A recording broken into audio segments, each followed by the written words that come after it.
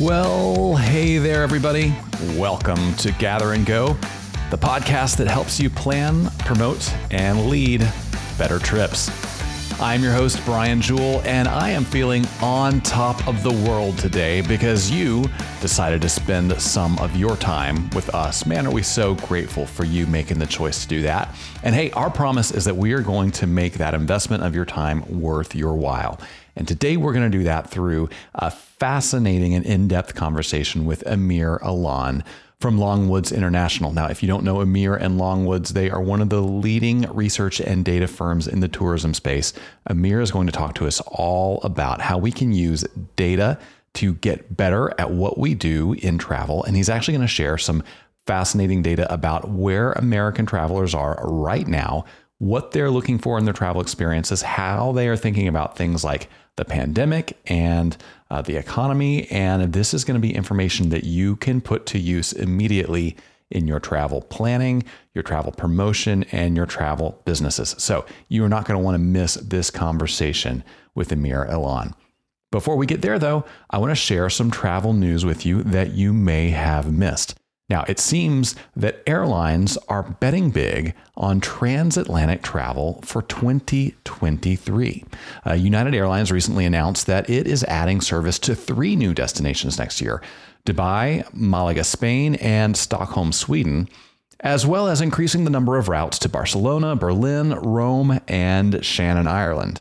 Now, overall, this represents about a 10% increase in transatlantic flights over 2022, and a 30% increase over 2019, the last year before the pandemic changed everything. So as you can see, that is a big bet on transatlantic traffic. Now, United is not alone. Delta recently has made similar announcements. They are adding service to Geneva, Switzerland, and new routes to both of London's airports, as well as the airport in Edinburgh, Scotland, all for next year. Overall, Delta's seating capacity on transatlantic flights is going to be going up 8% next year over this year. Now, of course, it is still too early to tell if global recession fears or continuing geopolitical instability might reverse some of this momentum. But at least for now, airlines seem confident that 2023 is going to be a big year for travel to Europe. So this is something to think about if you sell travel to Europe, or your groups have been interested in going to Europe. Well, you might keep this in mind for next year. And honestly, you might start your planning now, because if the airlines forecasts are right, there's going to be a high level of demand for these trips next year.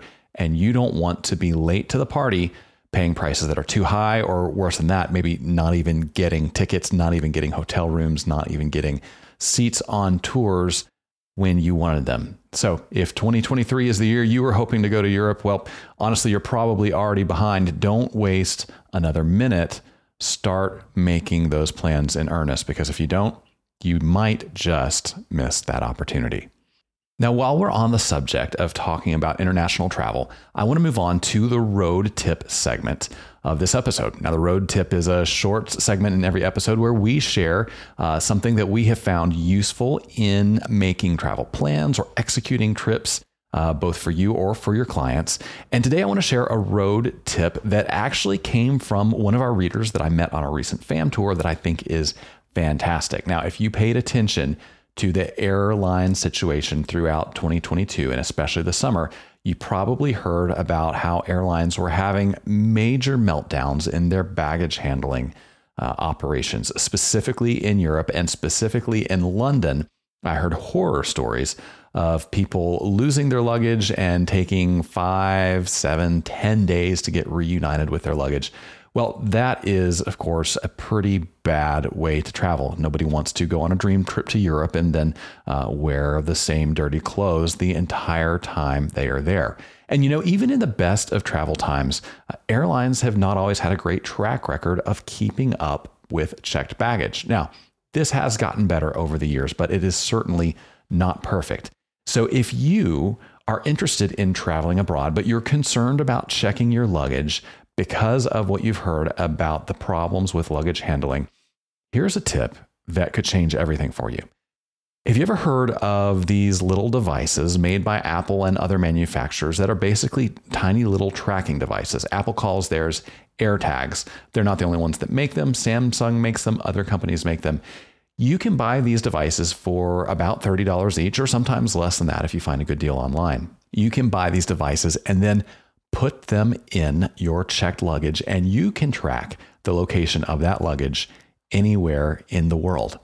How does this work? Well, those little devices actually emit little Bluetooth signals, and through some technology magic, they ping the entire Apple network or Samsung network or whatever brand network you are using, and they share the location of wherever they are with the person who has synced them in advance to their mobile device or computer. So you buy an AirTag or a similar device, you sync it to your phone, you put that AirTag in a little pocket somewhere in your luggage where it's not going to fall out, and then you can track your luggage moving across the world in real time as you travel.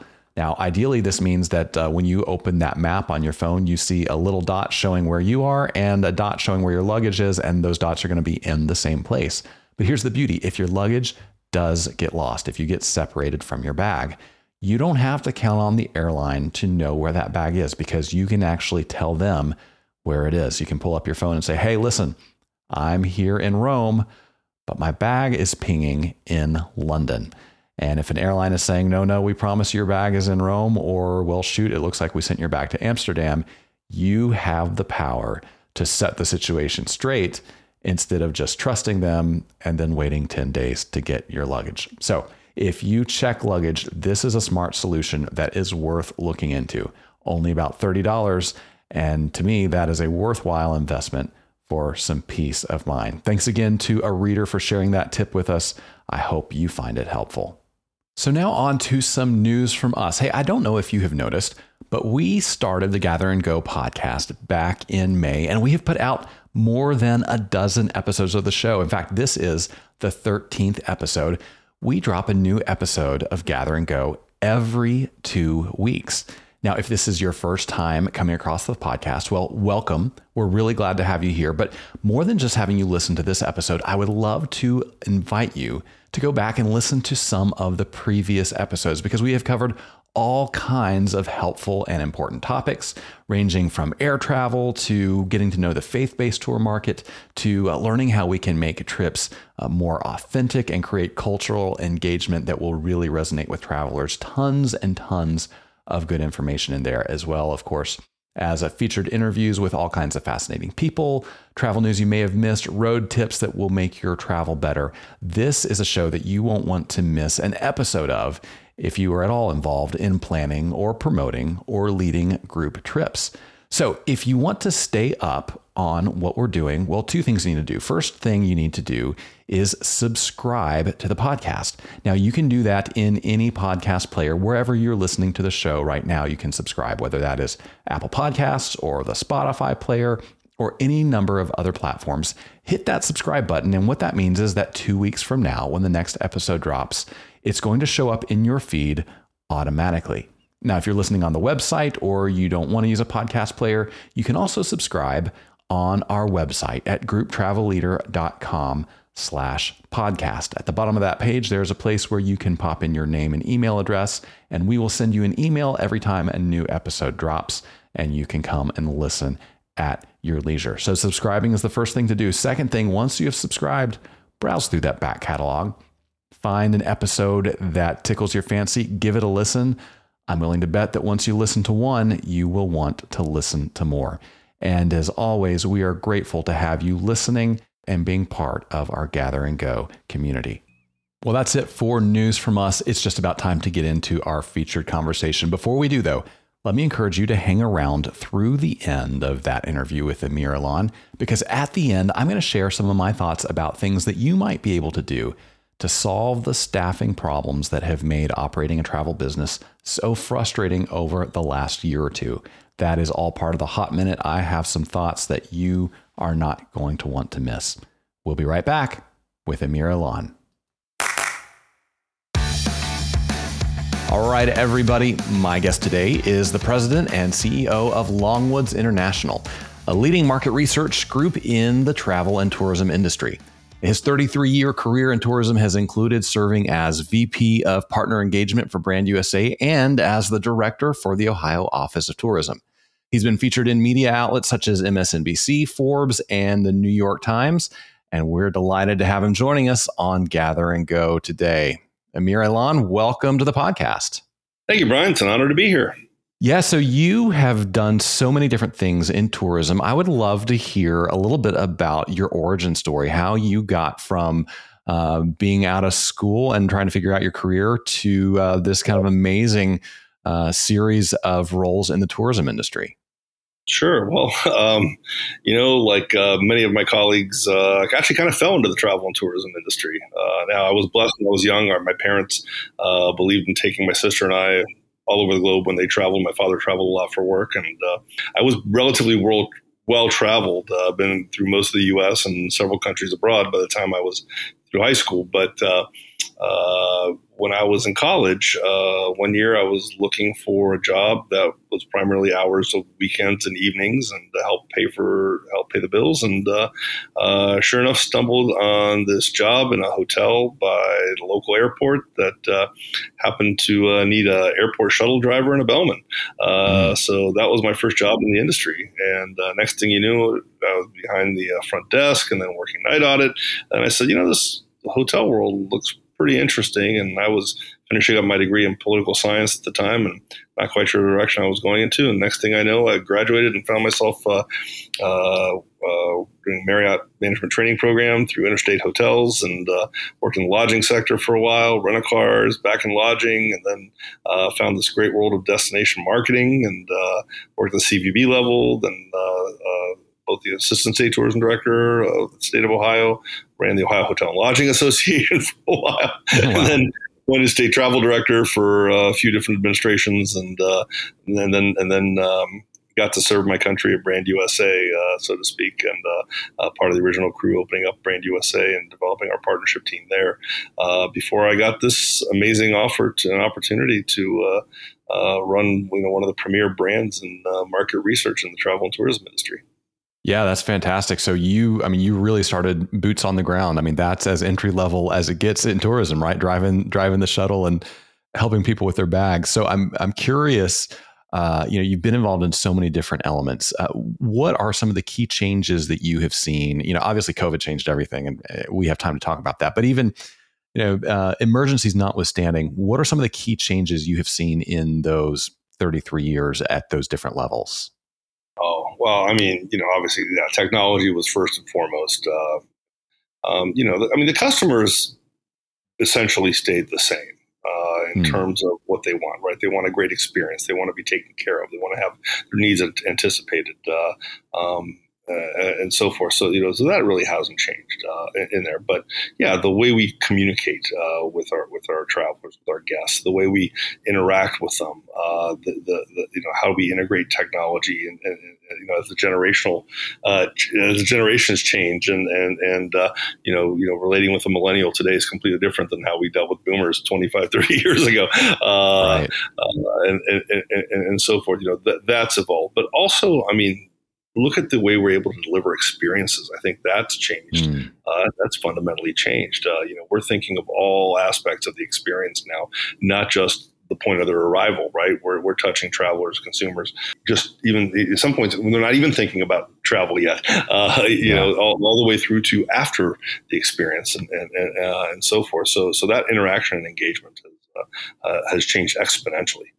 So one of the things that is a buzzword in the industry right now is data and analytics, and using that pre-purchase data, that post-experience data to really hone in on how we deliver great products for customers.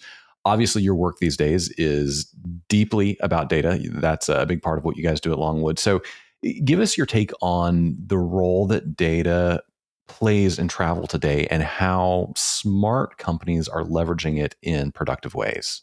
Well, so we're a survey market research firm. We immerse ourselves in the world of survey data. They've been doing it for about 44 years now. So that's our sphere. We're not the big data analytics folks looking at credit card data or geolocation data and bookings data and so forth. But we work very closely with all those. Data used properly really provides you the roadmap to the answer to your questions. And, whether it's, who's coming, how are they planning, what are they doing, what are they interacting, what do they think of the experiences and so forth. Survey research puts a lot of context around that, whether it's geolocation data or booking data, it gives you a lot of the, kind of the who, the where, and the when, what, but it doesn't really give you a lot of the why. And what they thought or what they're thinking in there. A lot of that's just guesswork and inferred. And the way you find that out is you ask people, you talk to them. And that's the space that we fill. But to answer your question more directly, generally speaking, data, any smart destination marketer in this day and age is going to be using they're going to be developing their marketing based on a platform that's 95% research. 5% gut. Sometimes gut can be the difference between good and great, but any good marketing program out there is 95% based on research. So that's whether it's survey research, data analytics, whatever, and so forth. And the ones that are really getting a leg ahead of everybody else are the ones that are actually triangulating all their data, and not just looking at data from one point. Research gives you several factors, several pieces of the puzzle. The geolocation data gives you one or two pieces of the puzzle. Booking data gives you a couple pieces of the puzzle, et cetera, et cetera. But when you overlay that, you really see the whole picture of what you're trying to get at, and that's essential. So I'm picturing an executive at, say, a small to mid-size CVB somewhere, any town, USA.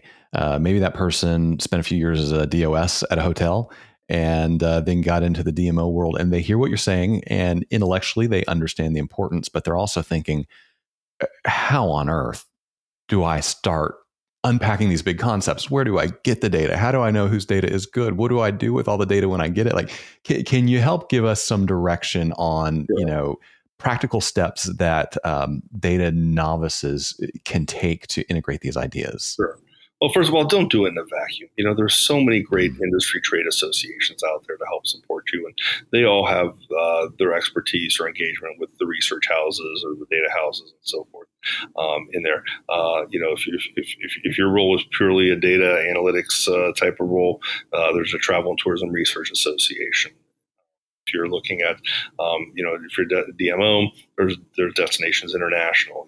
If you're one of the other verticals, there's U.S. Travel. All of them have research teams and research components and folks who can help you along the way and kind of help counsel you and consult you on kind of how to, deliver the 101s. Secondly, the biggest misnomer is that you need to have a big budget to get your hands on good research or data.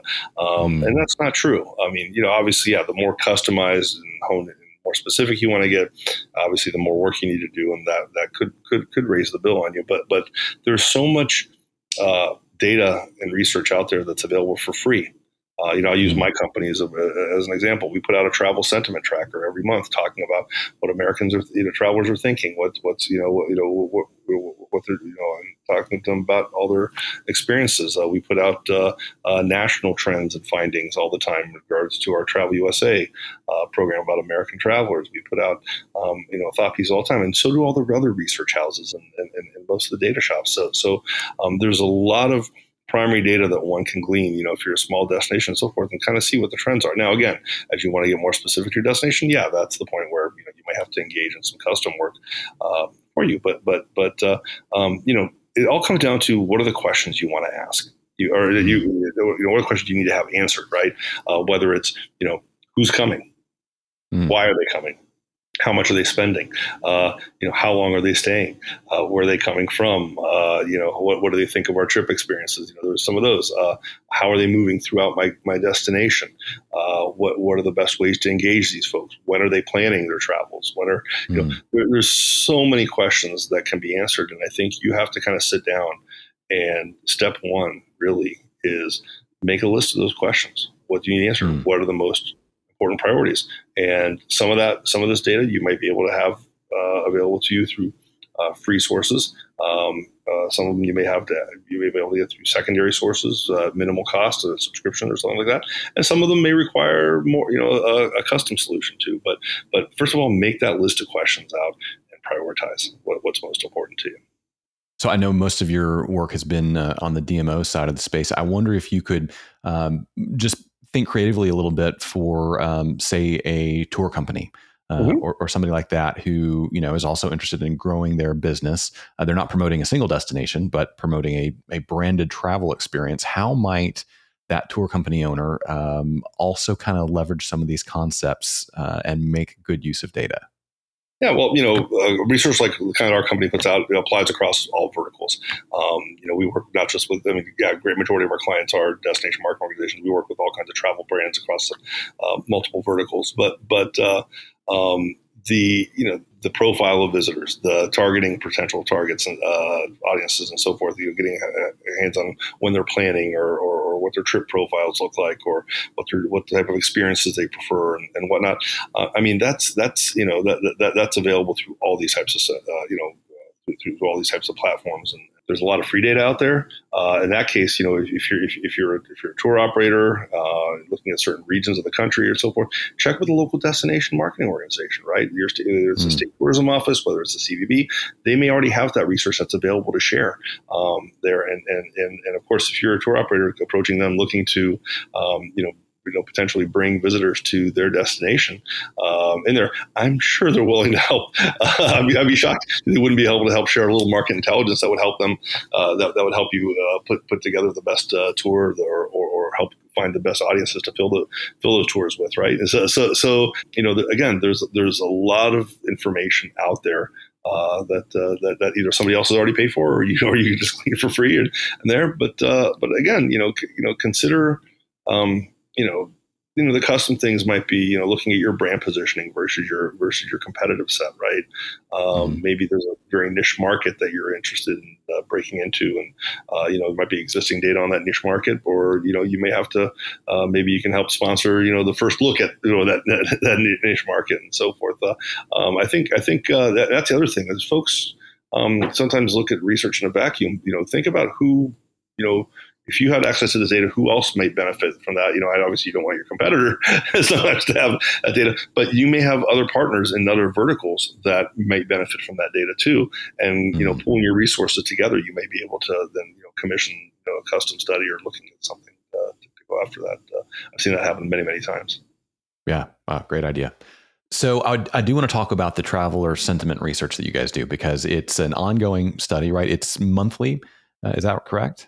Yeah, so we started the American Travel Sentiment Tracker. We started it right at the beginning of the pandemic, right before the country went into full lockdown back in end of February, early March of 2020. The first 4 months of the study, we did it weekly because things were so volatile. Just happened, the world was changing so quickly around us.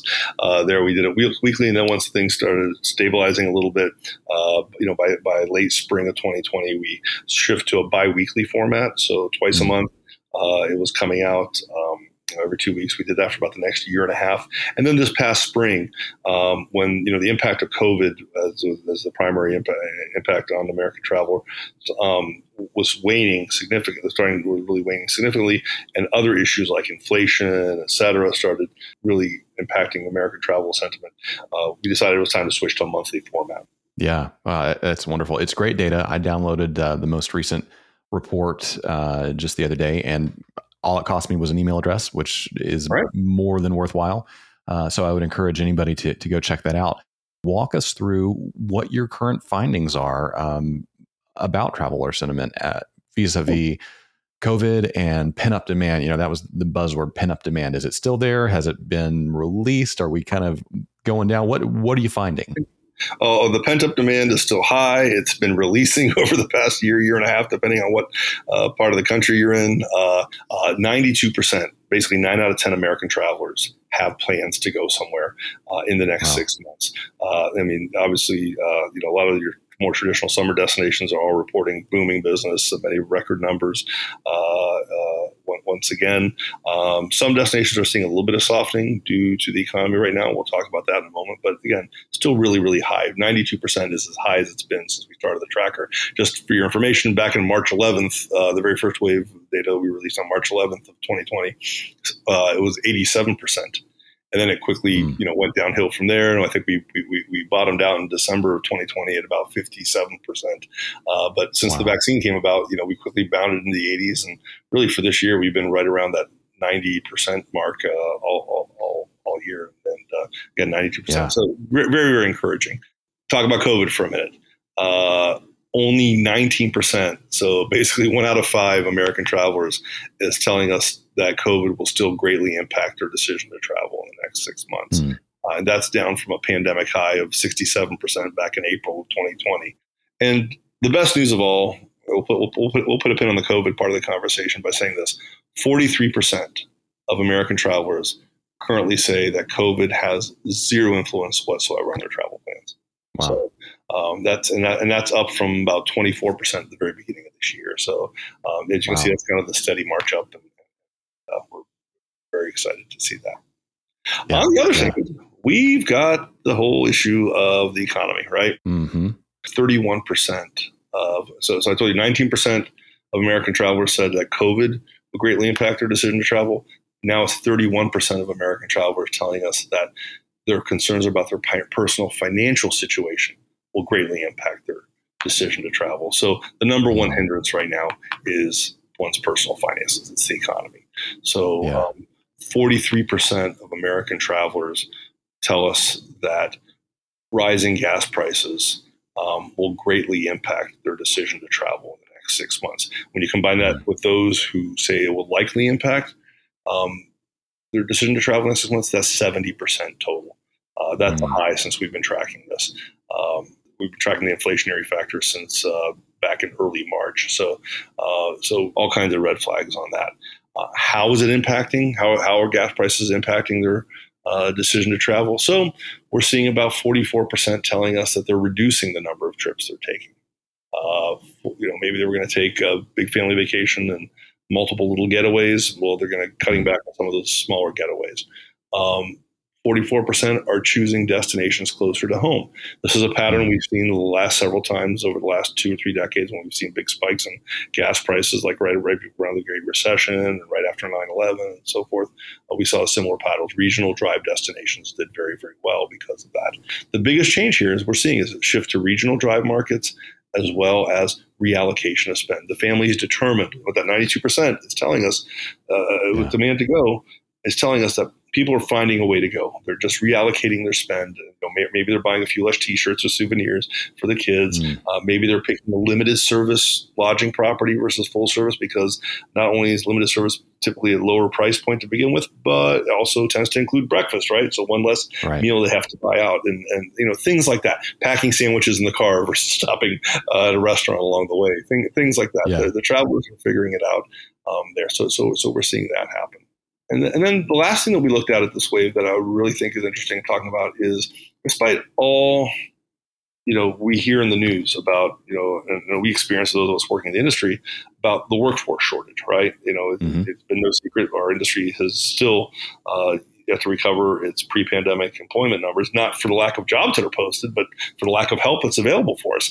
And, whether you're in the lodging sector, restaurants, attractions, and so forth, everybody's having a hard time finding staff in there. Despite all this, traveler expectations still remain high when it comes to service there, which is amazing. So we've been asking this question for the last couple of years about every 6 months or so. And we asked this question about when traveling the next 3 months, and we asked this question here in July. So we're talking about summer traveler. Traveling this summer, what level of service do you expect to receive from tourism and hospitality businesses that you encounter? Well, again, despite all the news, only 20% told us that they expect a lower level of service than before the pandemic. 52%, so about half, told us they expect the same level of service they received before the pandemic. And here's the best part for all of us, and I say best sarcastically, 28% of travelers are expecting a higher level of service than they received before the pandemic. So think about that. I mean, it's like, and you're like, what are they smoking? I mean, do you think it has to do with pricing always affects our perception of value, right? And so hotel prices, for instance, are at record highs. So, if I'm paying $179 a night, even at that limited service hotel, there's a part of me that expects $179 worth of value. So Exactly. are people just out of touch, or, fill in the gap there for us? Well, I think it's kind of been evolving. It's a combination of factors. First of all, last year we saw the same things happening last year, and actually it was a slightly higher amount that were about 1/3 were expecting a higher level of service last year. That first of all, it was a lot of folks hadn't traveled in 2 years, right, or significantly traveled, so they had so much pent up dreams about this first vacation that they're going to the beach. And, they went to places like, places, certain beach destinations in the Southeast. I won't out them, but we have a client that you could get a Holiday Inn Express 3 blocks from the beach for $500 a night during peak summer travels. Wow. Think about that. Limited service property, $500 a night. They weren't getting daily housekeeping. Right. It's a breakfast bar. There's no full service anything there, and you're 3 blocks from the beach. I mean, you're lugging everything to head out there. $500 a night. But Dad was a hero because he planned that trip. He got the family to the beach. He didn't care that he was showing out, but then he got there and he's like, I got to wait in line for restaurants, and oh my God, the breakfast bar wasn't stocked because they didn't have the bubble kind of burst on them from that expectation because it was so high.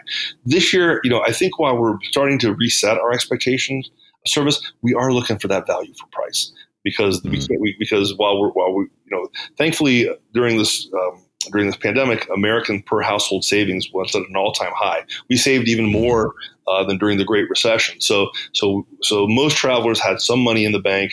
They maybe have had a year or two's worth of vacation money they hadn't spent yet. There may have been some stimulus check dollars that were still left over, and so forth. So you kind of bite the bullet, like, yeah, okay, fine, I'm shelling out. I'm going to go. We got to get away in there.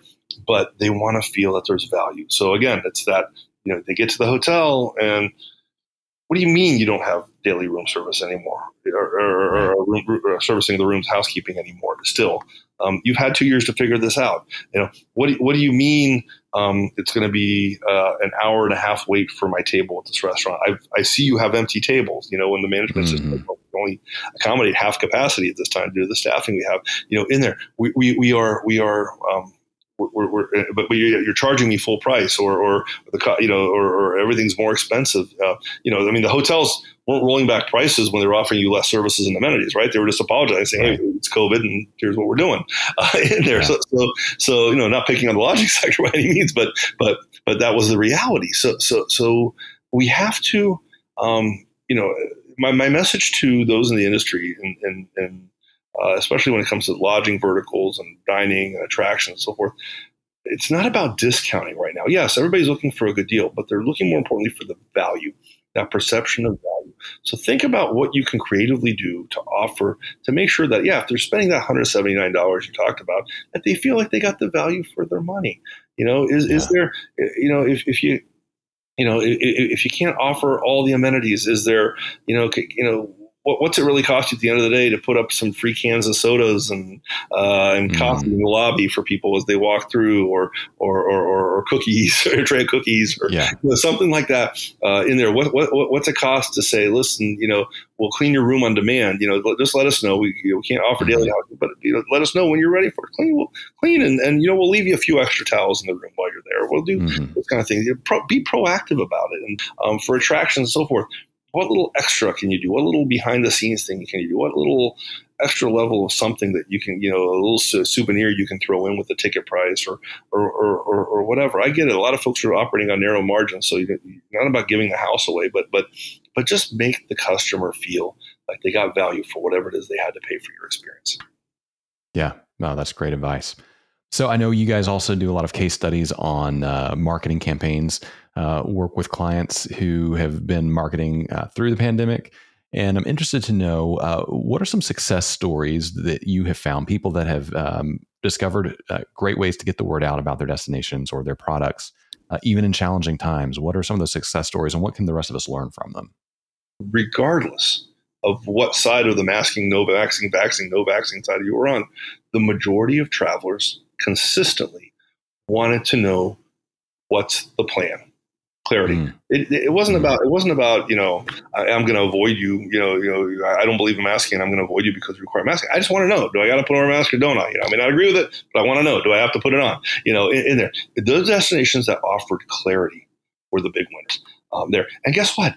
Travelers are still telling us they want clarity because in international travel still there's a lot of lack of clarity for sure. But even domestically, travelers want clarity. And kind of went back a little bit to the good old days where your front lines, the training that we're given to your front desk clerks in the hotel, the servers in the restaurants, and so forth, it shows that they have the biggest impact. They usually have the very first and last contact with the customer. And it's really, really important that they're well trained and well versed. And now, as we kind of move beyond the pandemic, it's about them knowing just the little things. Hey, you know what? What's going on in town tonight? What's happening there? They are the best brand ambassadors. It's about getting back and training our frontline troops there. And so those destinations that are really working on those programs with their front lines of the industry and so forth are all big winners. But from a marketing perspective, again, those right now who are marketing, who double down, they saw the inflationary headwinds coming. They double down on their regional drive travel. The bigger destinations, the ones that are double down their marketing budgets on regional drive travel, are really seeing great wins. Those who are partnering with their airlines to bring back lift. I know air travel has been a challenge, with, workforce shortages and, flight cancellations, been a lot of weather issues this year and so forth. But those that are really working and build those relationships, even pre-pandemic, with their airline partners and their communities and have reactivated those relationships, kept those relationships alive even during the pandemic. They're being rewarded first right now when it comes to resumptions of air services and watching the consumer patterns, right? The airlines were shifting. Okay, more to resort destinations, a little less from the business travel destinations, and so forth. Just following those trends. Those destinations that are following the trends, staying one step ahead of it, they're making the wise choices there. But it's been throughout. It's been clarity. Demonstration of clarity, demonstration of honesty. This is our experience. This is what we offer, and demonstrating the value, demonstrating the value for what they're paying. You don't have to. If you're a premium destination, be a premium destination. Don't pretend that you're not. There's a whole segment out there that's willing to pay for your experience. Just make them feel that they got the value for it. Yeah. So it sounds like even if an organization doesn't have a multi-million-dollar marketing budget, doesn't have an agency doing a bunch of sexy creative, they can still follow these principles, know what the travelers want, figure out how to communicate with them, and that's really it, right? I mean, here's the best thing. The last couple of years, travelers, consumers, your prospective customers have been spending more time on screen than ever, right? The first year, they're pretty much forced to be on screen or take a walk. That was their options, right? But now they found all these new channels. They found actually destination marketing organizations became even more important, right? Because they were the best local authorities in many cases on what was happening, what's open, what's not in their communities. So consumers found new trust with, and because they're typically not political entities, right. Travelers found more trust in what the DMO was saying than maybe what they found on their local, on a city or state health site, or whatnot. So even if you're the smallest DMO or the smallest mom and pop business, you're the number one curator of content for what you have. So telling that story, and if you have a small budget, there's nothing like a great PR campaign, right? Get it out there, work with the influencers, work with the travel media for your target markets, and there. I think people are looking more than ever.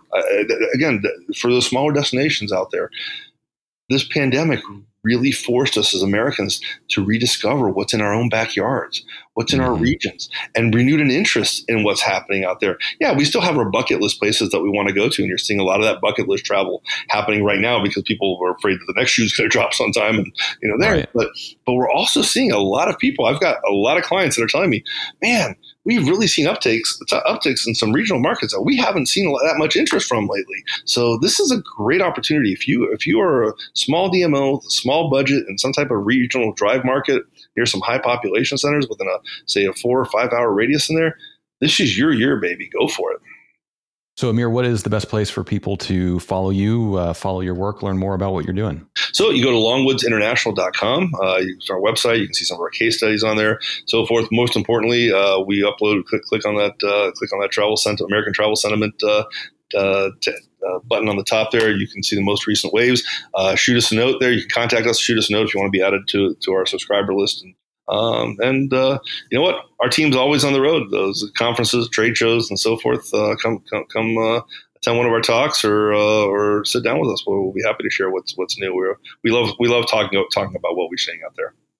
So before we let you go, we have 4 quick questions we ask every guest, and these are just for fun. So no pressure. So number 1, is it a window seat or an aisle seat when you travel? Mostly aisle seat.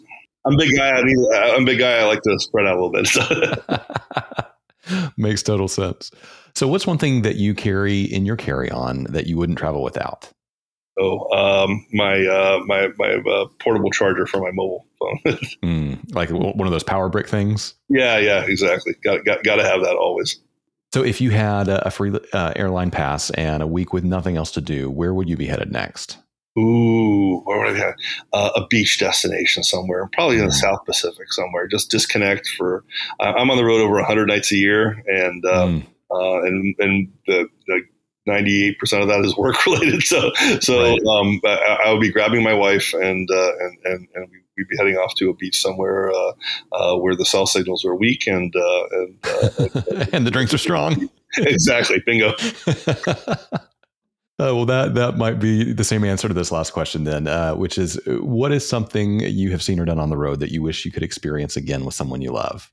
One of the best experience, one of the most fun experiences I ever did. I was invited to speak at the winter meeting of the Western States Tourism Policy Council about 5 years ago, and they met in Yellowstone National Park in January.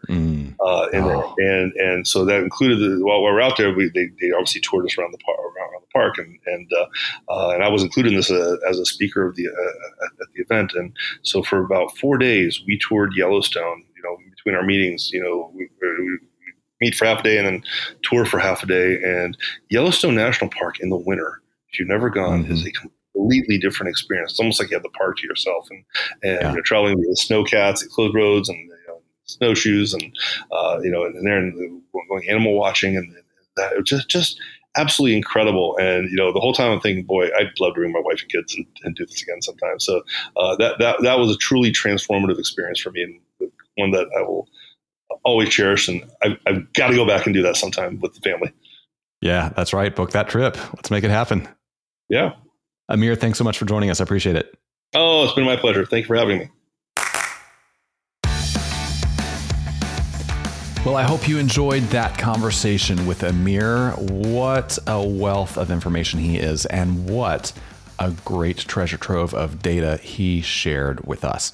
Now, it was easy to get overwhelmed by maybe the sheer number of interesting data points he gave us. So I want to go back and recap just a few of the most important ideas I think he shared that I don't want you to miss.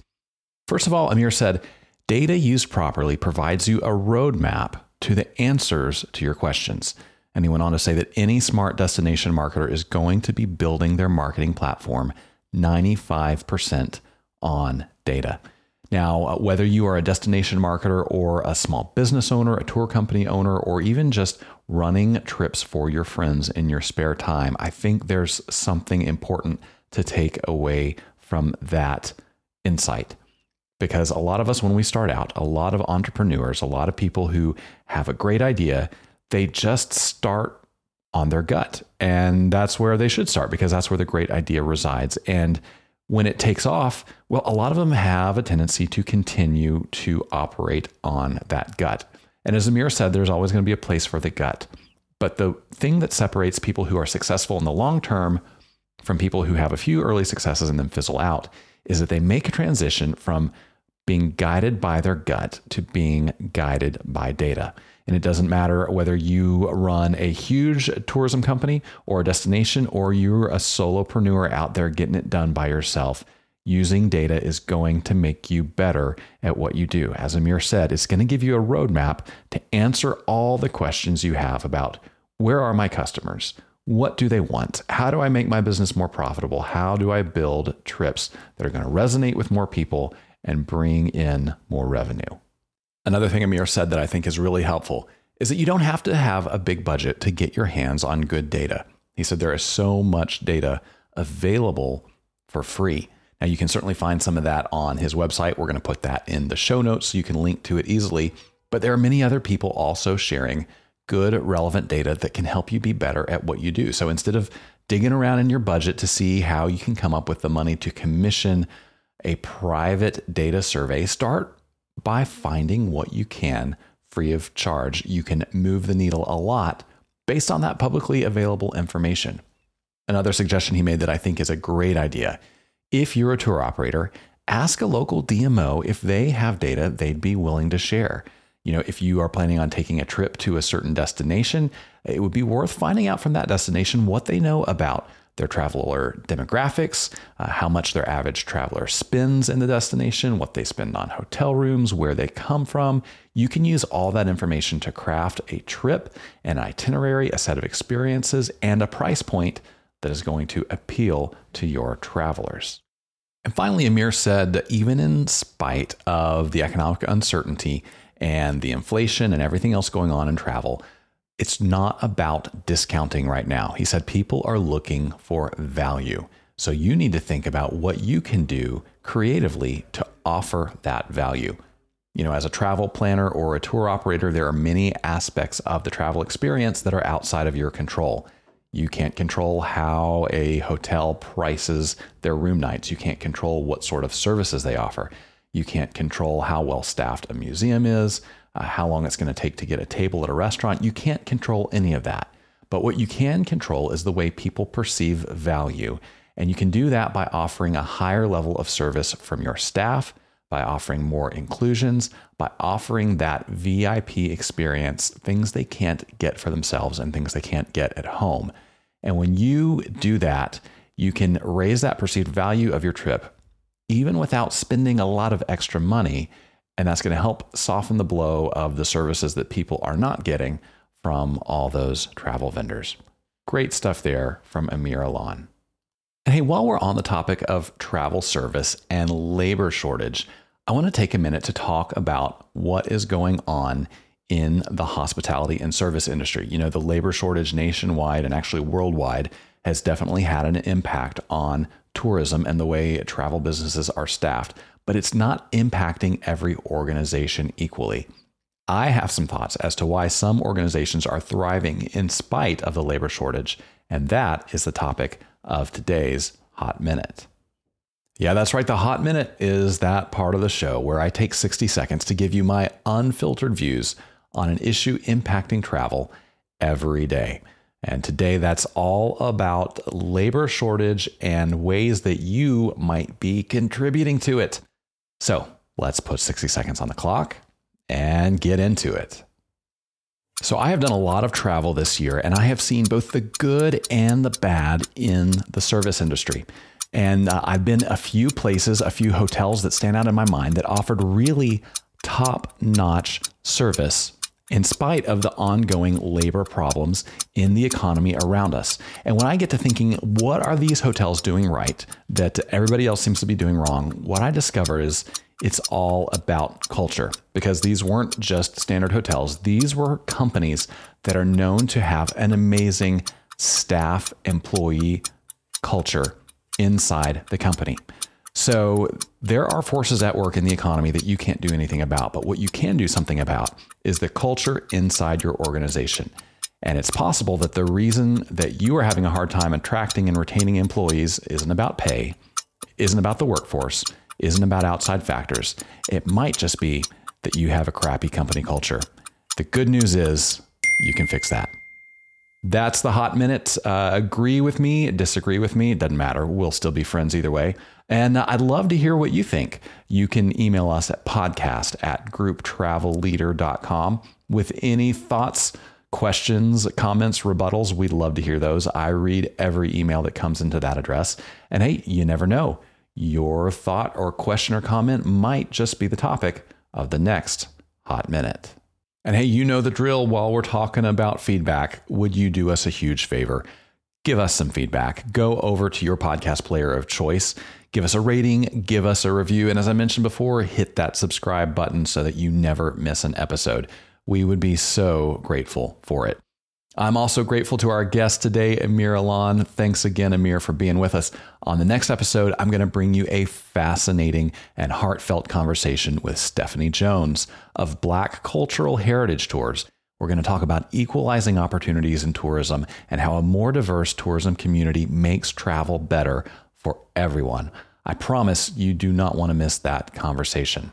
Until then, remember this. At the end of the day, we're all on this trip together, so let's make it a good one. See you next time on Gather and Go. Gather and Go is hosted and executive produced by me, Brian Jewell. Our publisher is Mac Lacey. Danya Simmons is our creative director. Ashley Ricks is our circulation manager and graphic designer. Our sales team is Kyle Anderson and Bryce Wilson. To advertise on the podcast, call Kyle or Bryce at 888-253-0455. Gather and Go is a production of the Group Travel Leader. For more information about our magazines, podcasts, and events, visit us online at grouptravelleader.com.